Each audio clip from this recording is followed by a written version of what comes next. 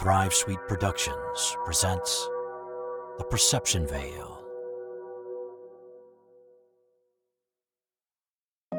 What defines death? Or maybe the better question is, when is dead dead? That may sound like an easily answered question, but death has been determined in a variety of ways through human history. In the 1800s and before, if heart and lung function was not detected, the person was deemed to have passed on. Yet there were many cases of very sick or catatonic people being buried alive. Later in the 20th century, the cessation of brain activity was viewed as the end of life. Yet the heart and lungs could be pumped to keep the brain-dead person technically alive.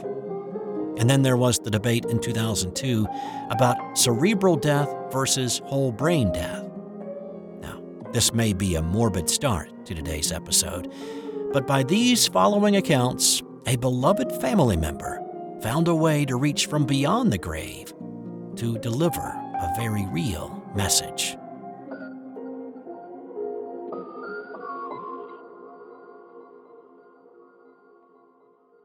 In 2004, my parents had recently gone through a really bitter separation. Their marriage was in the toilet at that point, and it was clear that there was not going to be any kind of reconciliation. So my dad, named Danny, moved out of our apartment and in with my cousin, Tommy. Tommy was my dad's sister's oldest son. He had been prone to health issues most of his life, but his health really started to fail around late 2003. He was constantly in and out of the hospital. During that time, he and my dad were like father and son. So after my parents' marriage fell apart, my dad decided to move in with him to help him as he dealt with his myriad health issues. Just for a little background into the many conditions my cousin had, he was born with some, others he developed over time. There was diabetes, he had a heart issue, kidney issues, just to name a few, so you kind of get the idea. He had worked very hard throughout his life, and he built a good career, but with his health rapidly declining, he could no longer work. My dad at the time had decided a year prior to retire from his career in law enforcement and get his pension and cash in his investments. So since he viewed my cousin, kind of like a son, he took over the bills for him because during that time period, we thought he would just recover like he'd done many times before. It was meant to be a short-term arrangement until my cousin could get back up on his feet, get back to work. Well, unfortunately, it didn't go that way. About 2 weeks after my father moved in, my cousin's health took a turn for the worst. According to my dad, he had gone out to get some groceries, and my cousin had been in bed all day, just really not feeling well. When my dad returned from the grocery store, he went to check on my cousin, and he was not responding. Because of my dad's formal law enforcement training, he started CPR and he called 911, but after 3 attempts to resuscitate him, he just couldn't. Tommy passed away. My cousin was only 33 years old at the time of his death, and though he was a divorcee himself, he left behind 3 small kids that were beyond devastated by his departure. His mom, my dad's only sister, was fighting stage 4 cancer at the time as well, so the family decided not to tell her that he had passed away. According to my dad, he felt that telling her would just do more harm to her. After the decision was made, my cousin's siblings and ex-wife started to plan his funeral according to his wishes. A day after his death, my mom received a phone call informing us of his death from his ex-wife, and she said my dad tried to call but was very distraught and was constantly breaking down crying. My mom told me what had happened, and we decided that we would go and visit with Dad. It was just a very sad situation. My entire family just incredibly heartbroken, even though they knew that, Tommy had had health problems. They were still deeply affected by, his untimely passing. The most heart-wrenching part, though, was watching his small kids cry out for their father. The funeral was an elaborate affair. It lasted almost 3 hours because everyone in the family had a story about him that they wanted to share. After that, my mom and I went home. Dad went back to the home that he had shared with Tommy. A few days went by, and My dad asked my mom if he could stay at our place for a couple of nights because he was having terrible nightmares. According to my mom, he didn't get into too many details, but she believes the dreams were related to the events that were to take place the following week. So my mom agreed, and my dad stayed in the guest room in our apartment. And then Saturday came, and it was like any other Saturday. My mom had errands, I had some to do. My dad decided to go and spend some time with my cousin's small children. So as Mom and I settled in for the evening, the phone rang, and this is where the story becomes terrifying. My mom walked over to the phone and glanced at the caller ID, and it had an unknown number showing, so she almost didn't answer it. But then she felt this incredible urge to answer the phone for some reason. Any other time, she just, let the unknown number of phone calls ring. But this time, she just felt compelled by some unspecified force that she had to pick up the phone. "Hello?" she spurted out nervously. "Help me. Help me. It's hot, and I'm burning. I'm on fire." A voice on the other end yelled out in agony. "What? Who is this? What do you want?" After a brief pause, "Please help me. Tell Uncle Danny to come and get me," the voice shouted. "Is this some sort of prank? Why are you calling my home with this nonsense? Stop this foolishness now." "It's me. It's Tommy. It's so hot in here. Please send Uncle Danny to come and get me. I'm afraid, and I need help." "This isn't Tommy. Tommy's dead. Don't call here again playing on my phone with this nonsense." And she slammed the phone down.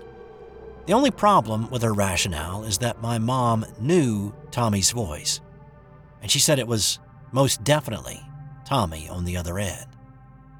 She says to this day, it's still hard to believe. Where was he calling from? How did he actually get his call through? He was most definitely dead, but it was his voice. I then asked her why she didn't ask him where he was calling from. And she said it's because she was freaked out. She felt like it was the Twilight Zone for those 2 minutes that they interacted. She says she was in a trance-like state because she could hear his voice clearly on the other end. She knew it was him. Still, it was completely irrational that a dead person could be talking to her over the phone. So many questions unanswered. She told my dad years later when he was on his deathbed. She says she didn't tell him sooner because she didn't think he'd believe her. During his life, my dad was very skeptical of the paranormal. Mom and I believed the nightmares he was experiencing immediately after my cousin passed were foreshadowing the phone call that my mom received.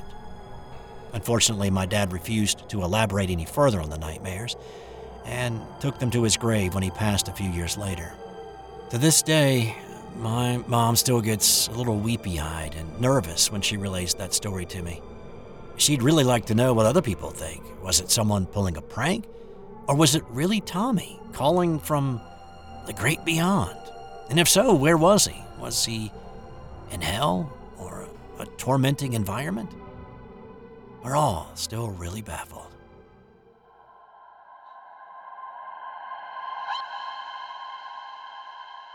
It's been years since I've even thought about this story, and yet it still gives me chills as I type this out ready to send to you. This story happened when I was a sophomore in college back in 2003. That year, my dad had a friend that had suffered a massive heart attack at work, and he died. Big Mike's death took a toll on both my father and me. This man was a family friend who I had known since I was a little kid, and he was kind of like an older big brother to me. We all three played golf nearly every week together, and we were very close. Weeks after the funeral, I was back in school and deep asleep in my dorm room when I was awakened by my phone ringing across the room at what I thought was around, 2 or 3 in the morning. I got out of bed, I grabbed the phone, and it continued to ring as I laid back down before I pushed the answer button. I was thinking about how odd that someone would be calling me this late, but I assumed it was one of my friends needing a ride back from the bar or a girl from earlier in the night looking to, talk. As I answered and said, "Hello?" I could hear static through the receiver and a voice I recognized immediately. I asked, "Who is this?" hoping I was wrong about the voice. The voice said, "Hey, bud, it's Big Mike." I asked again who it was, thinking it had to be a crank call, and the line went back to static. I thought to myself, this must be a dream. I've definitely got to be dreaming. So I went back to sleep. When I woke up the next morning, I was in shock. There was the phone still on my chest. I had not been dreaming. So, back then to track the last number that dialed you, you hit star 69, and it came back that phone number wasn't in service anymore. I immediately called my dad. As I told him the story, my entire body was shaking. But he wasn't surprised, because a few nights before, a call showed up on his caller ID as unknown, about the same time at night as well, that he sadly didn't get to answer. Yeah, I guess Big Mike was just trying to let us know that he was okay.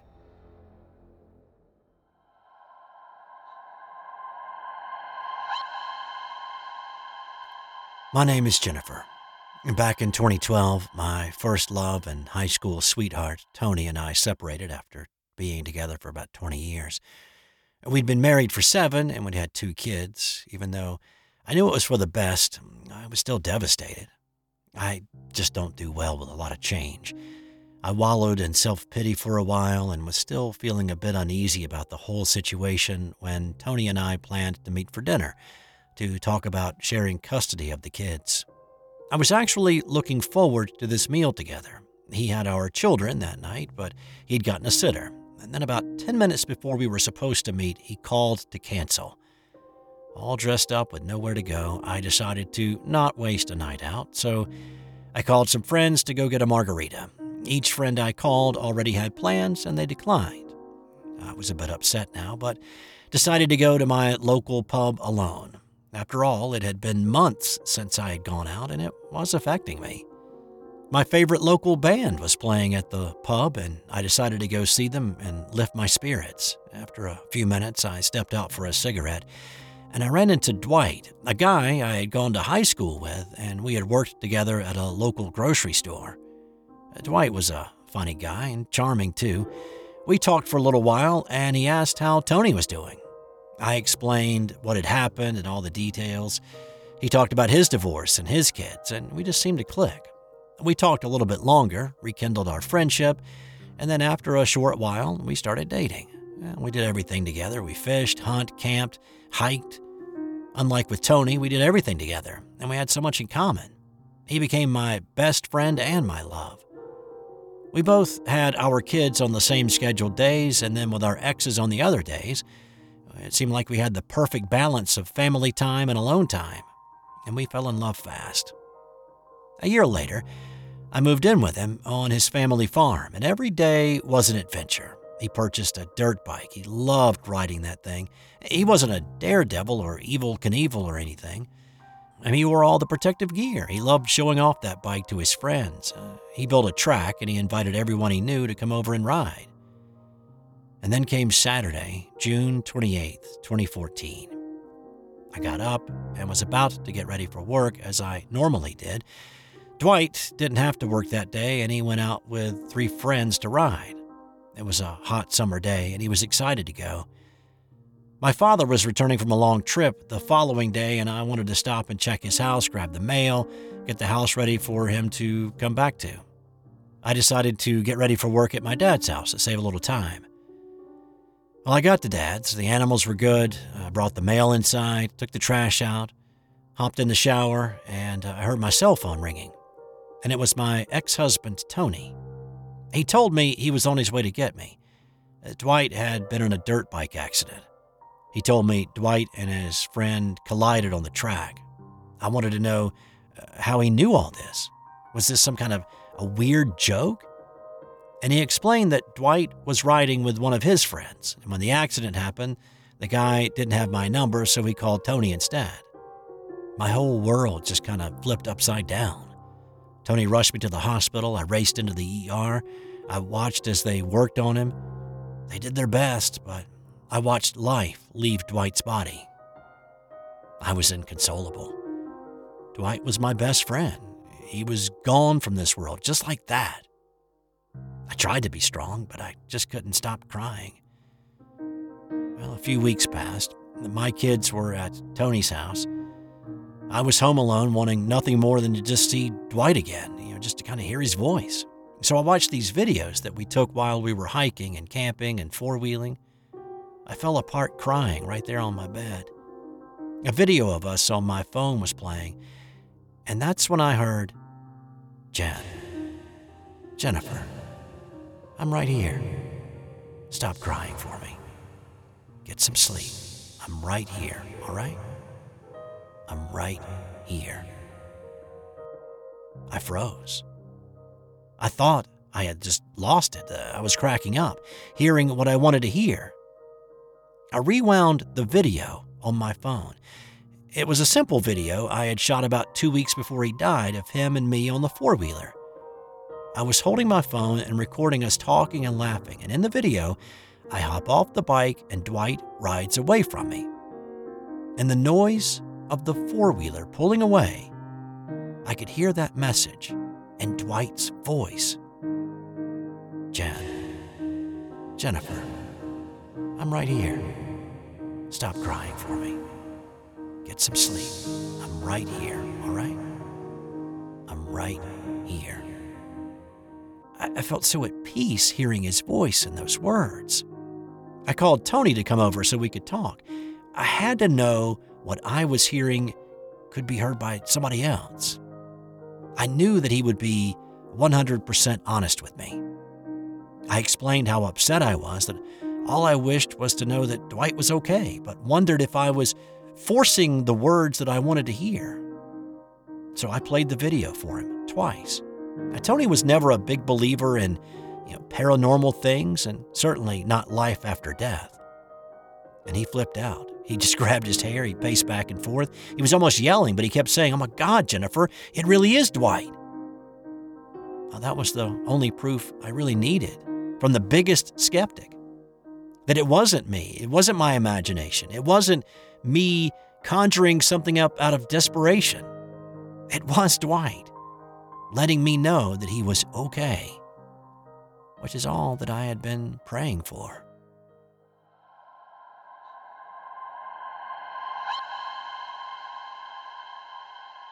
When my mother was a little girl growing up in Maryland, she was very close to her grandmother. That's not really unusual. Many children are very fond of their grandparents and spend a lot of time with them.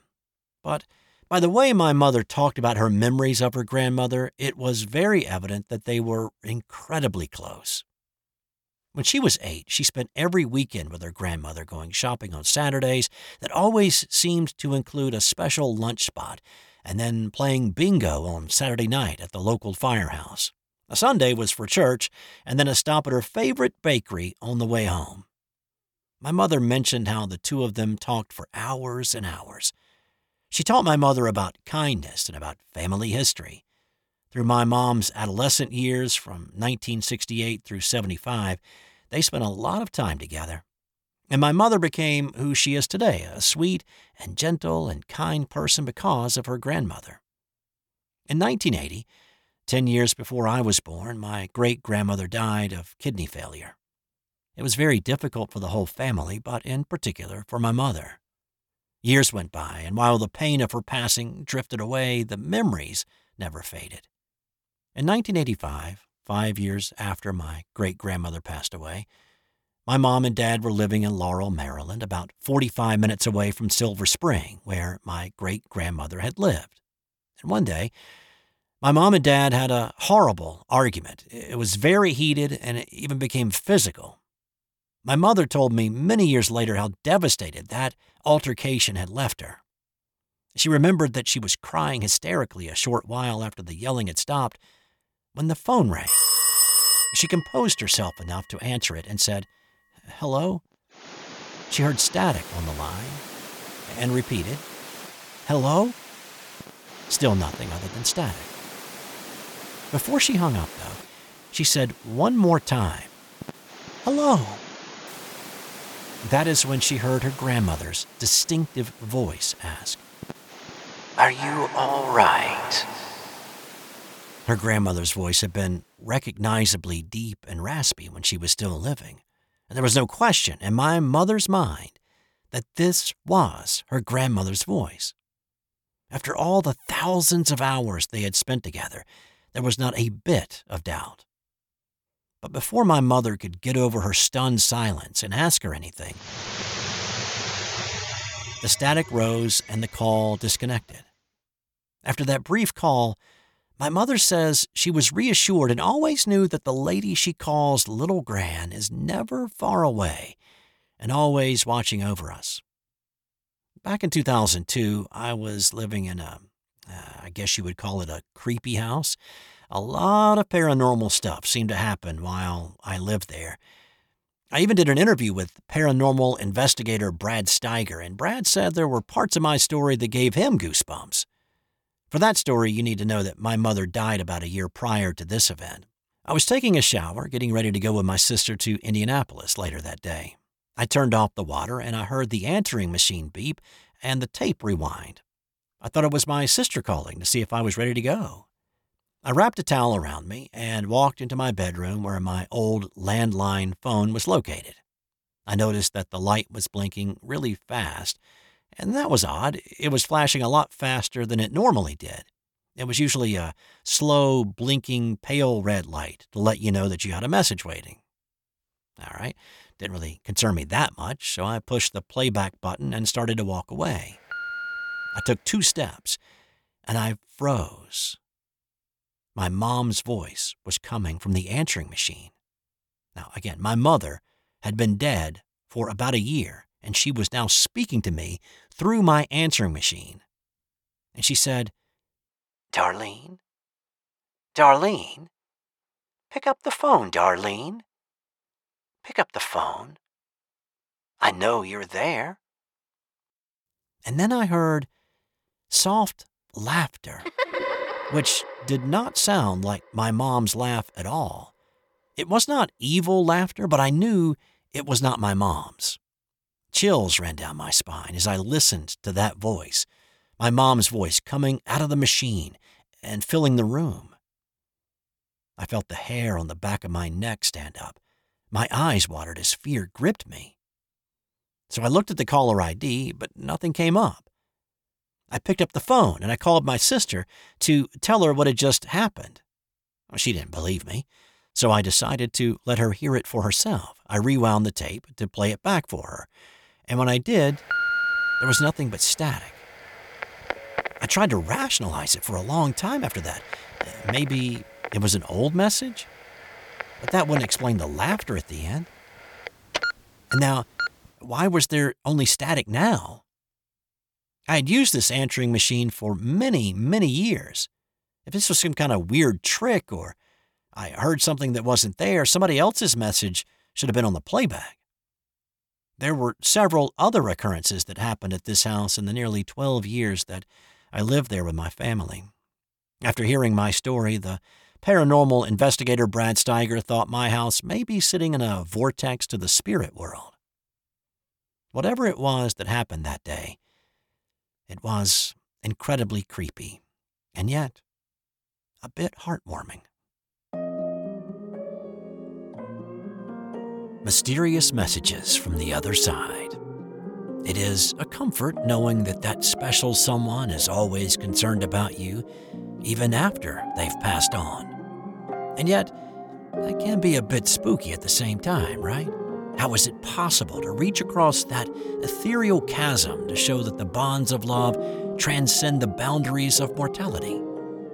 Is this world an intricate tapestry woven from the cosmic threads that do not know a boundary? Does love transcend the confines of time and space? To these people who sent me their stories, The answer is a resounding yes, because they've heard the voice of their loved ones through the thin shroud of the perception veil.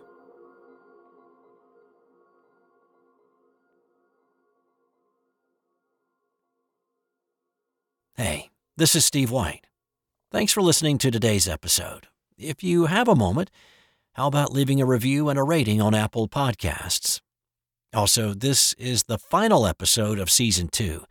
I'm going to take a few weeks off, but I already have a plan for Season 3 with the first episode of the third season dropping Sunday, April 14th.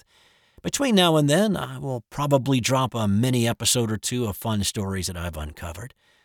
Thanks for your support. And if you have a paranormal story that you would like to share, send it to me at theperceptionveil@gmail.com. Be well, and I'll see you on the other side of the veil soon. This has been a Thrive Suite production.